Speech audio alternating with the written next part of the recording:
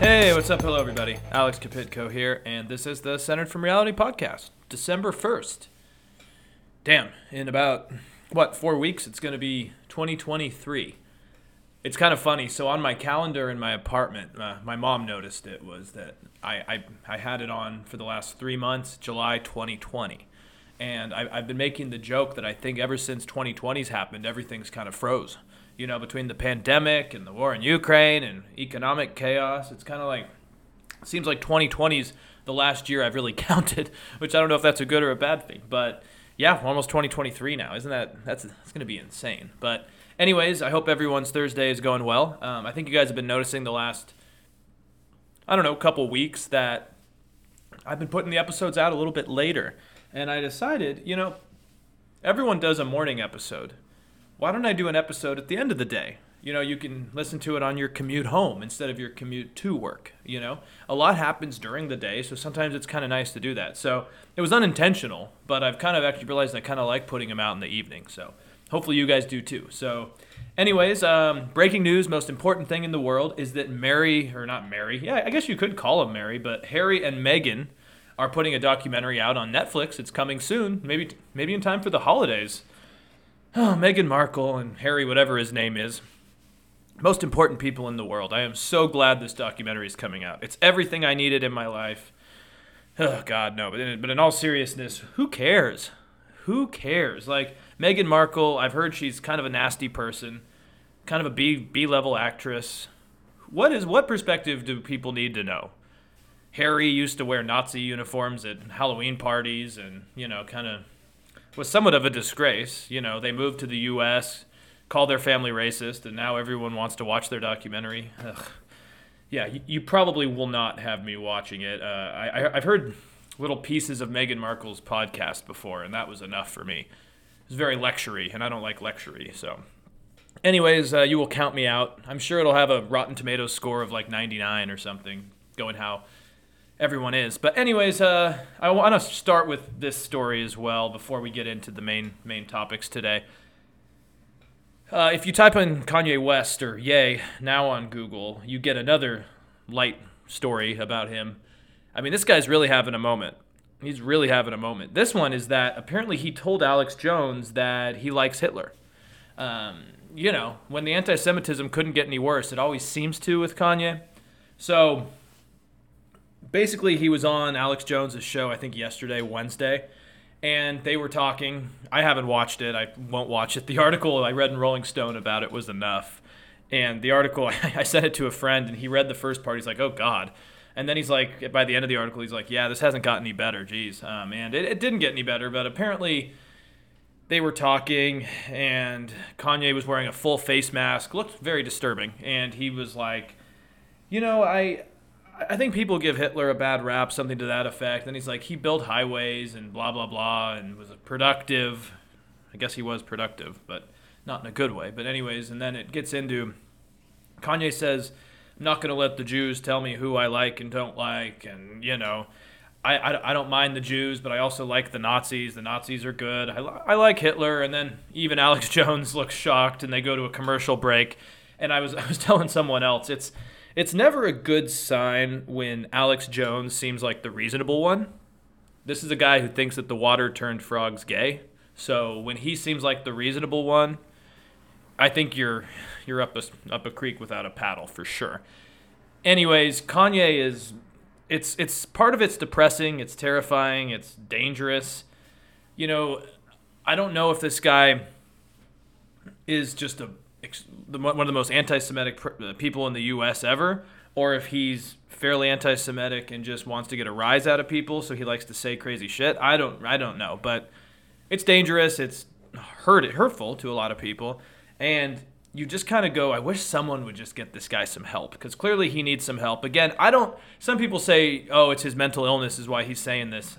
I know people with mental illness. You don't usually say you hate the Jews and you want to kill the Jews because you have mental illness, unless you probably are anti-Semitic. So, yeah, it's troubling. People keep having Kanye on. I feel like people are just using him at this point. Like, even when Tucker had him on a few months ago, I just feel like no one should interview this guy. Don't bring him on your shows. He's clearly breaking down. And this goes back to what I was saying yesterday as well. It's like everyone's focused on the Nick Fuentes thing going on, going to Trump's dinner. But also, isn't it a bit concerning that Kanye was also at Trump's dinner and Trump thought it was a good idea to meet with Kanye when Kanye's saying this type of stuff? Looks like Kanye's running for president in 2024, so that's going to be fun. Hopefully he doesn't get any votes, but I'm sure there'll be some people that like what he's saying. I read the comments on Facebook on these Kanye articles, and there are people who either downplay his anti-Semitism or agree with it. There always are those people, but yeah, Kanye's it's getting to a point where I think he's long past the point of no return. He's survived other scandals before. I think people have always loved his music. I've always loved his music, but it's getting to the point where I don't know if you can listen to Kanye without people going why are you listening to this guy? He's problematic to put it lightly. So yeah, every day there's something new about Kanye, but we will move on. So first, the main thing I want to talk about is out of Madrid. It's not the fact that they lost, that the Spanish team lost to Japan today, which was irritating, controversial goal at the end. But anyways, I want to talk about a fairly troubling report out of Spain, and it's about letter bombs being sent to different political individuals, as well as the U.S. Embassy and the Ukrainian Embassy. A BBC article discusses how Spain had stepped up security after basically revealing a number of letter bombs had been sent to high-profile targets, including Pedro Sanchez, who is the prime minister. And I don't live there anymore, obviously, but I can just imagine that this has kind of created a heightened sense of fear, insecurity, uncertainty, all the fun. I heard that public areas, security's been tightened. They're also putting more, I guess they're putting higher scrutiny into the mail itself, checking that all this isn't sent again. So kind of sketchy, to be completely honest. And to go through some of the details, the first report I saw came on Wednesday when an employee of the Ukrainian embassy in Madrid was slightly injured when a device exploded. I remember I saw that yesterday morning and I was going, we're going to have to see what happens here. And then since I heard about that, more has come up. And then yesterday and today, there were similar reports of packages sent to the defense minister as well as the American embassy. The U.S. Embassy in Madrid confirmed that it too received one of these packages, and they thanked security services for dealing with it. And it's kind of interesting. And the article writes here in quotes, the Spanish government had earlier said that explosive devices had been sent to over 5 targets. It said an envelope containing pyrotechnic material had been sent to Prime Minister Pedro Sanchez, but was intercepted on the 24th of November before anyone was hurt. This was said to be similar to packages sent to the Defense Ministry, a weapons manufacturer in Zaragoza, Torrejon Air Base, and to the Ukrainian Embassy in Madrid. So fun stuff, right? And people are probably going who the hell is sending this, right? Kind of weird. I know we've had some similar things like this happen in the U.S., and sometimes it's a disgruntled person. Usually it's a disgruntled person. Now, I think, though, since obviously the Ukrainian embassy was one of the places they sent one of these, I think the initial theory would make sense that people would assume Russia is responsible for these attacks, or I guess you could say attempted attacks, because Spain has been one of the countries that's been very supportive of the Ukrainian cause and has expressed solidarity with the Ukrainian people, blah, blah, blah. And it's no secret as well. We know the Russians are good at assassinating Russian-born people overseas, right? They always use that nerve agent. They've poisoned guys that are dissidents in the UK and stuff. So it would not really surprise me if, the Russians have connections in Spain to do this. But I did also read that speculation for this Russia being involved theory, or whatever you want to call it, was fueled by reports that the weapons manufacturer which received one of the bombs had been making grenade launchers for the Ukrainian people. So, yeah, there's a few things. I don't know if there's a true cause to be linked with this yet. We will have to, keep watching. But it is interesting when you see a string of letter bombs being sent to diplomats, embassies, leaders of a country. Never great news. And, of course, the Russians have put out a statement quite quickly, actually. And they've said these acts of terrorism are not their fault, and they have no linkage to these bomb threats, blah, blah, blah. Now, that being said, I don't know what to trust out of Russia anymore. They've, just to say lightly, haven't been too honest lately, or really in a long time, and so it wouldn't surprise me. But then again, Occam's razor would tell me, would the Russians really want to start that type of conflict? I don't think so. I really don't think they would want to start that type of conflict, to be honest. They have enough on their plate right now. Unrest inside the country, losing a war against Ukraine, yeah, I don't know if they'd really want to get Spain involved too, because that would obviously be Article 5 with NATO. So, which would, for those who forget, Article 5 would mean we'd go to war against them, all the NATO allies. I don't think Putin wants that. So, I also did read a press release from the Spanish government that noted that it seems like the packages have been sent from inside Spain. So, is this a Russian, a Spanish terrorist, a provocateur, a disillusioned nutcase? I don't know. We probably might not ever know, and if we do, I hope they get punished. But I'm glad no one's really been seriously hurt. Obviously, that's too bad. One of the guys in the Ukrainian embassy was injured, but I'm glad no one's died. So that's, I guess, silver lining, to say the least. Moving on to the next segment I want to talk about, let's move to another Spanish-speaking country, Venezuela. And we haven't talked about Venezuela in a while. I don't even know if on the new podcast we've talked about it ever. So, yeah, let's do it. So, apparently Joe Biden has started to lift sanctions on Venezuela. From my understanding, Chevron, which is obviously an American behemoth as a company. Apparently Chevron was granted a license to start pumping and exporting oil to the United States. And from my understanding, this is a limited license, but it still marks a pretty big change, especially after the Trump era, and prior to the Trump era, to be honest. And also in exchange for this deal, Nicolas Maduro's regime has agreed to resume talks with the opposition movement. Later, I'll get to why I still don't know if that's a big deal or not, because I don't really consider Maduro a good faith actor. But anyways, hopefully we're going to have some sort of talks. I'm assuming that would be with the people like Juan Guaido, who is the United States' recognized leader of Venezuela, though he's really not. And anyways, America has also warned that it will restore sanctions if Maduro reneges on the deal, basically. So to give some background, I think we have to recognize that this agreement is not really because either side likes the other very much. It seems like it's mainly because the United States needs a new oil partner after the invasion of Ukraine, and Russia's been pretty much kicked out of the world economy. And also, before we get into the details of this and why I don't think it's going to work, I still find it fascinating that the United States and Great Britain, for example, consider Juan Guaido the true leader or president of Venezuela. They first did this in 2019, right, when it actually looked like maybe that was true. And it was under the grounds that Nicolas Maduro had rigged an election, right, which he did. I think he did, but they were correct, and I don't really think Maduro's popular, but it seems like the problem is that Guaido and his loyalists and his side kind of misjudged the loyalty that had been created by Chavez, but now Maduro has from the military's top leaders. Because remember, to have a coup or a revolution or to overthrow someone like Maduro, you would need the top military officials and the military in general to side with you, and they didn't. And so Guaido really does not have a claim to power.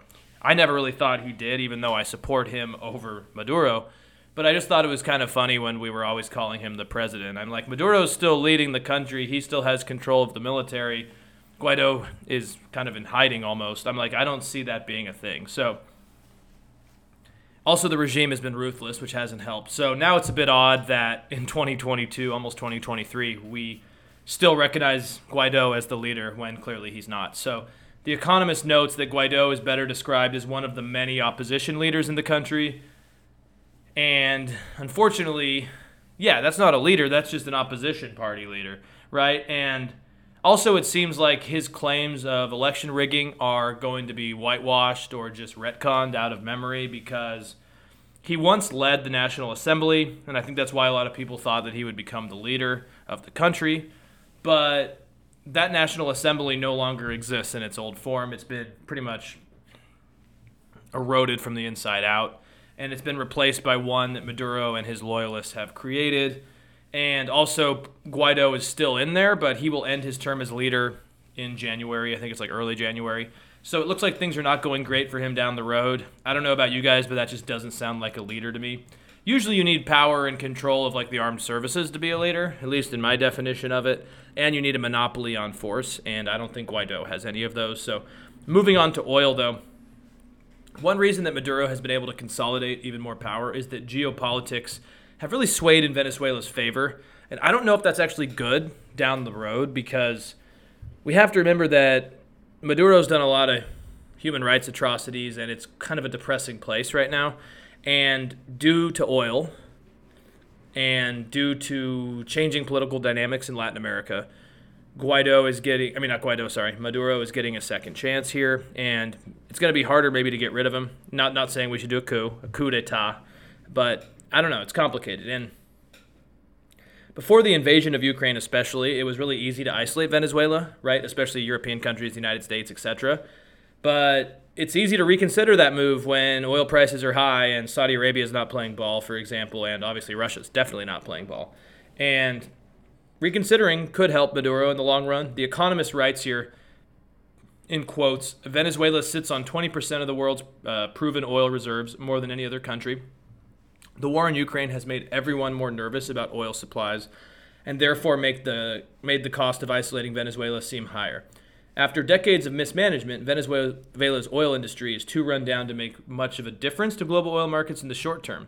But the United States and others are thinking about the long term. Long term's good. Look, we all like long term, right? But it does seem maybe a bit of wish casting, a bit of optimism that doesn't exist. Time will only tell.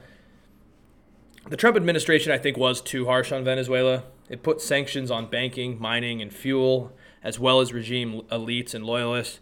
As you guys are aware, if you've been listening to me for a while, I do not think sanctions work. Look how well they're working in Russia right now, right?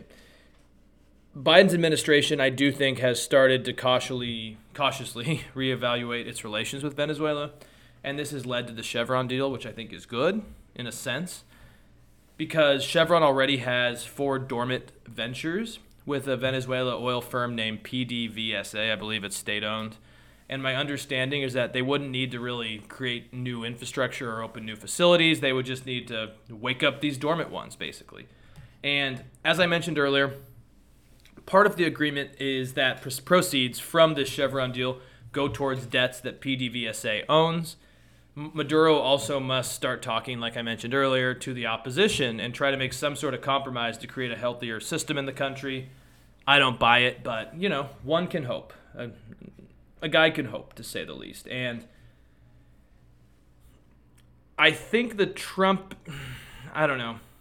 administration just isolated Venezuela, made them a pariah, and did not really help anything particularly well.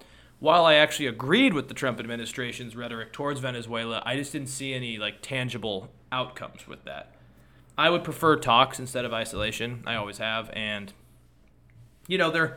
It's interesting, though, to see Maduro's image slowly I don't want to say revitalized, but he's definitely getting more attention, and he's actually talking to people again, which that could be good, that could be bad. I don't particularly know, because apparently at the COP27 summit in Egypt that I talked about last week, Emmanuel Macron, France's president, and Maduro actually talked, which everyone's like, whoa, because I think France, if I recall correctly, is one of the countries that doesn't recognize Maduro as the president, which is always fun. And then also John Kerry and Maduro also talked, and I guess Kerry said he was surprised. John Kerry, works for the Biden administration. So that was kind of a big deal as well, because, the United States also doesn't recognize Maduro as president. So it is kind of interesting when, we talk about in the United States how Republicans don't give recognition that Biden's president. Not all, but some Republicans say Biden's not the true president. But then you look at how across the world we kind of do that with leaders as well. Clearly Maduro is the president, maybe not legitimately, but he is the president. And so it's always funny when we criticize our internal dynamics and kind of do the same thing abroad. So I don't know. Anyways, I think it's good that we're breaking down barriers, like Macron and Maduro are meeting. But I do worry that this is maybe a coming out tour for Maduro, which I don't know is particularly a good thing.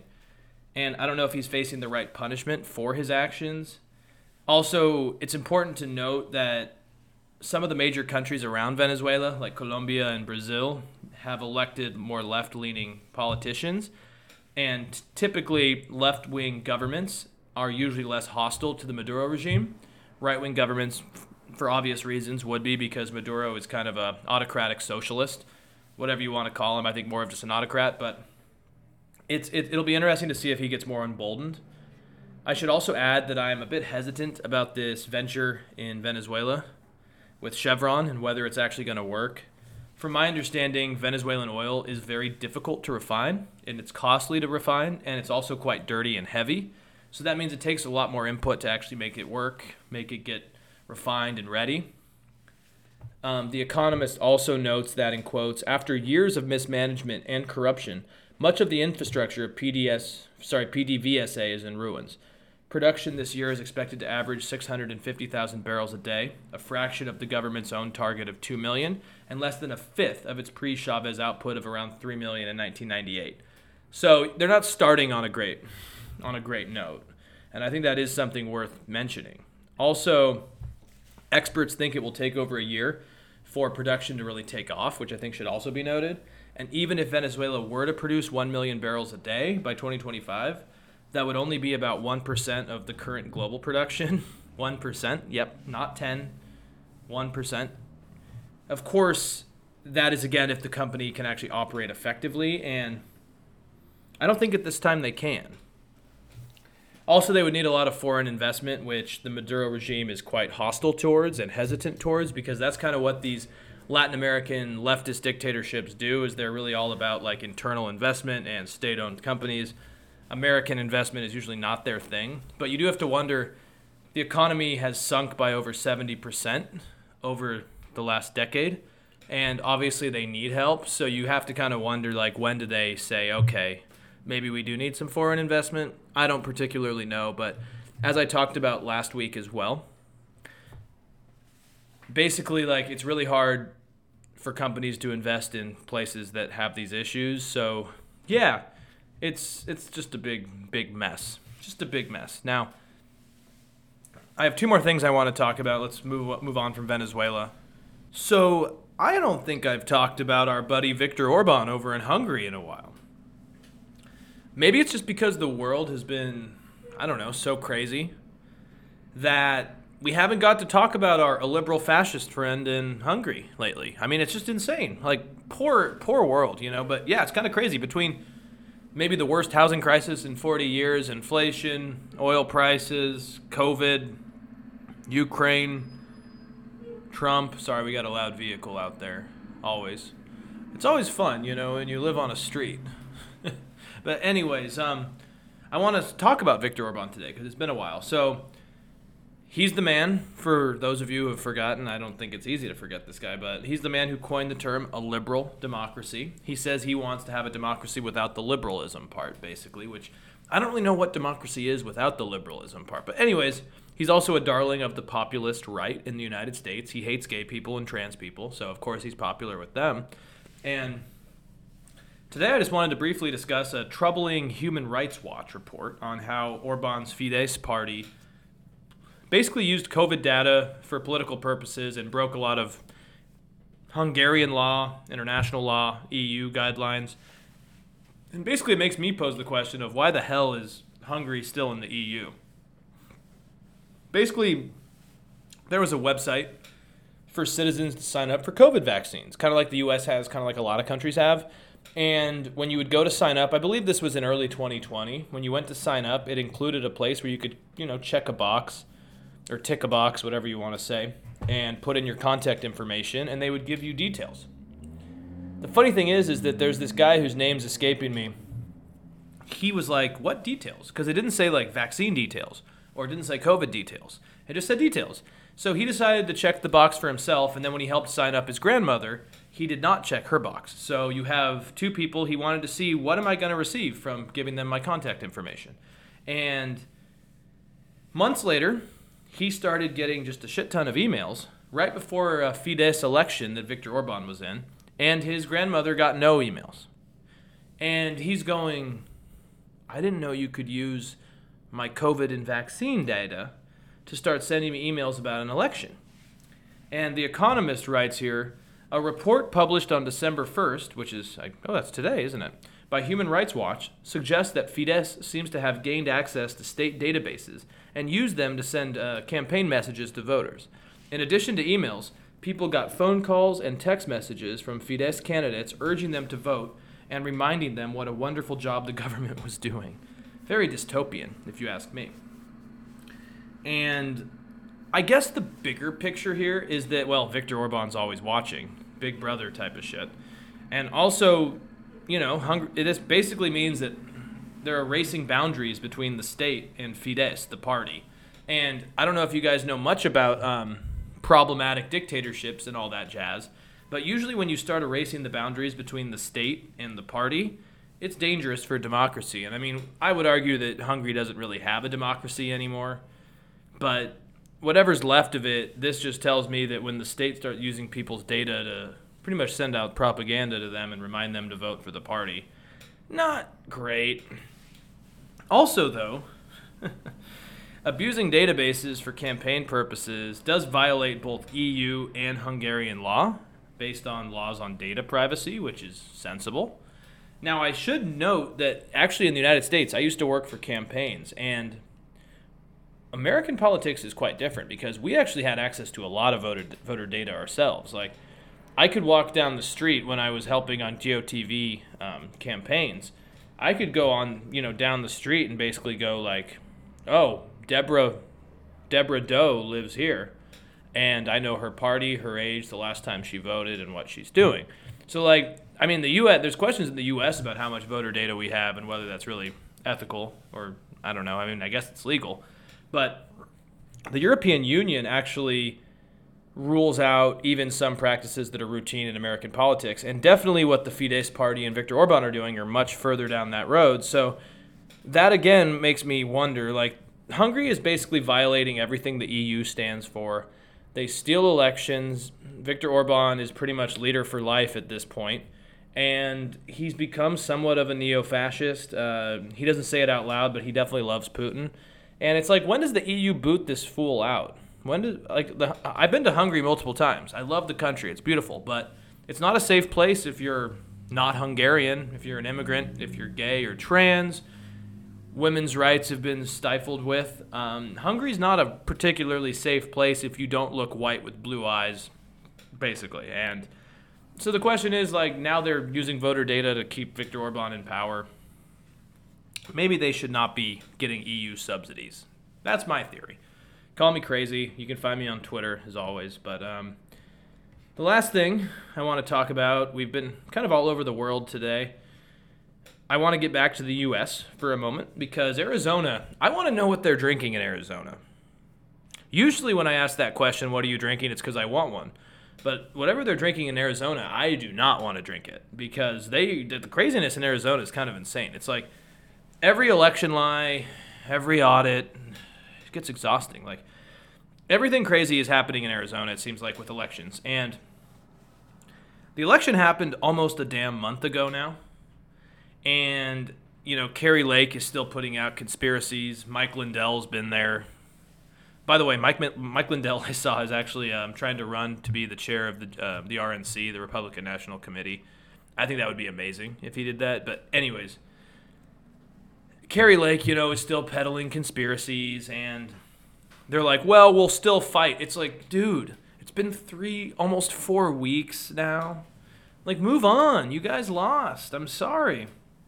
And yeah, things are even getting more crazy because Reuters has an article that discusses how Republicans in one Arizona county are still refusing to certify election results. It sounds like deja vu. Honestly, it does. Like, I feel like we just live in a place where time is a circle. Groundhog Day was a good movie, but I don't want to really be in it.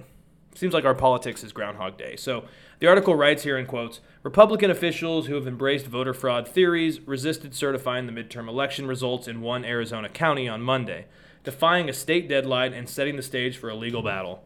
In Cochise County, which is the one that is not certifying the election, it's a conservative stronghold in southeastern Arizona, and the 2 Republican members of the 3-person Board of Supervisors voted to postpone certifying the election results. And now a spokesperson for the Secretary of State for Arizona's office said that they would file a lawsuit. That's good. Look, the thing here is that I think this is dangerous because this is now a new, smaller scale attempt to stop an election from being verified and pretty much just like fucking up, excuse my language, but just fucking up our electoral democratic process. And it's, again, another dress rehearsal for another way to try to steal an election, in 2024. Like, what they're doing here is they're testing out any way possible to basically make it like, if we win, the election's good. If we lose, it was stolen. And that's a very anti-democratic, illiberal thing. That's what Viktor Orban, our buddy in Hungary, would do. And in 2020, they obviously tried to do it on a national level. But now it seems like they're going to try to do this more on a state or county level. And that's troubling. Like, that is something troubling, because basically not certifying in this one county is another test for 2024. And of course, this one county is getting headlines, but other ones were slow to certify it. Other ones were slow to get this information out there. And none of these people ever pay consequences. They never pay the price for this insanity. But, like, look, Carrie Lake, I mean, I'm worried she's going to be Trump's running mate in 2024. She's a media star. She's, she went from drag lunches to election denialism. Like, she was one of those Obama supporters who was a liberal local news gal who's just completely crazy. And she's been stoking the flames here as well. So Arizona to me is always some kind of a place to watch. What happens there is kind of a canary in the coal mine for me. So it's not good that these election deny things are still happening, basically. But we'll watch them. Like I said, I also want to watch this Mike Lindell thing for him running for RNC chair, because Ronna McDaniel, who literally took out her Romney part of her name. She's Romney's niece, I think. She literally changed that part of her name just to suck up to Trump. Like, the Orange God King from Mar-a-Lago doesn't deserve sucking up to. I'm sorry. People are weak and feckless, but what can I say? I just want to end the show by saying Christy McVie died yesterday.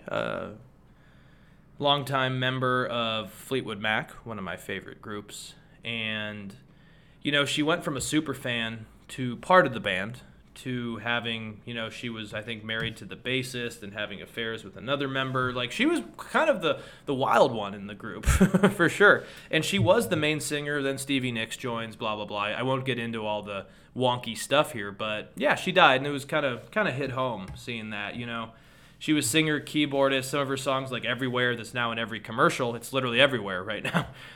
You Make Loving Fun was a good one. And yeah, it's sad. It makes me feel older. It does make me feel older that all these people I grew up listening to, just because my parents always exposed me to them, are all slowly dying. And, that kind of makes you think about your mortality and life and everything. But luckily, her sound is memorable. Go listen to some Fleetwood Mac, and I'll be back, in the words of Arnold. And anyways, have a great rest of your evening. You can find me on Apple Podcasts, iTunes, Spotify, Podbean, YouTube, whatever else there is. I'm sure I forgot something. So, adios. Hasta la vista,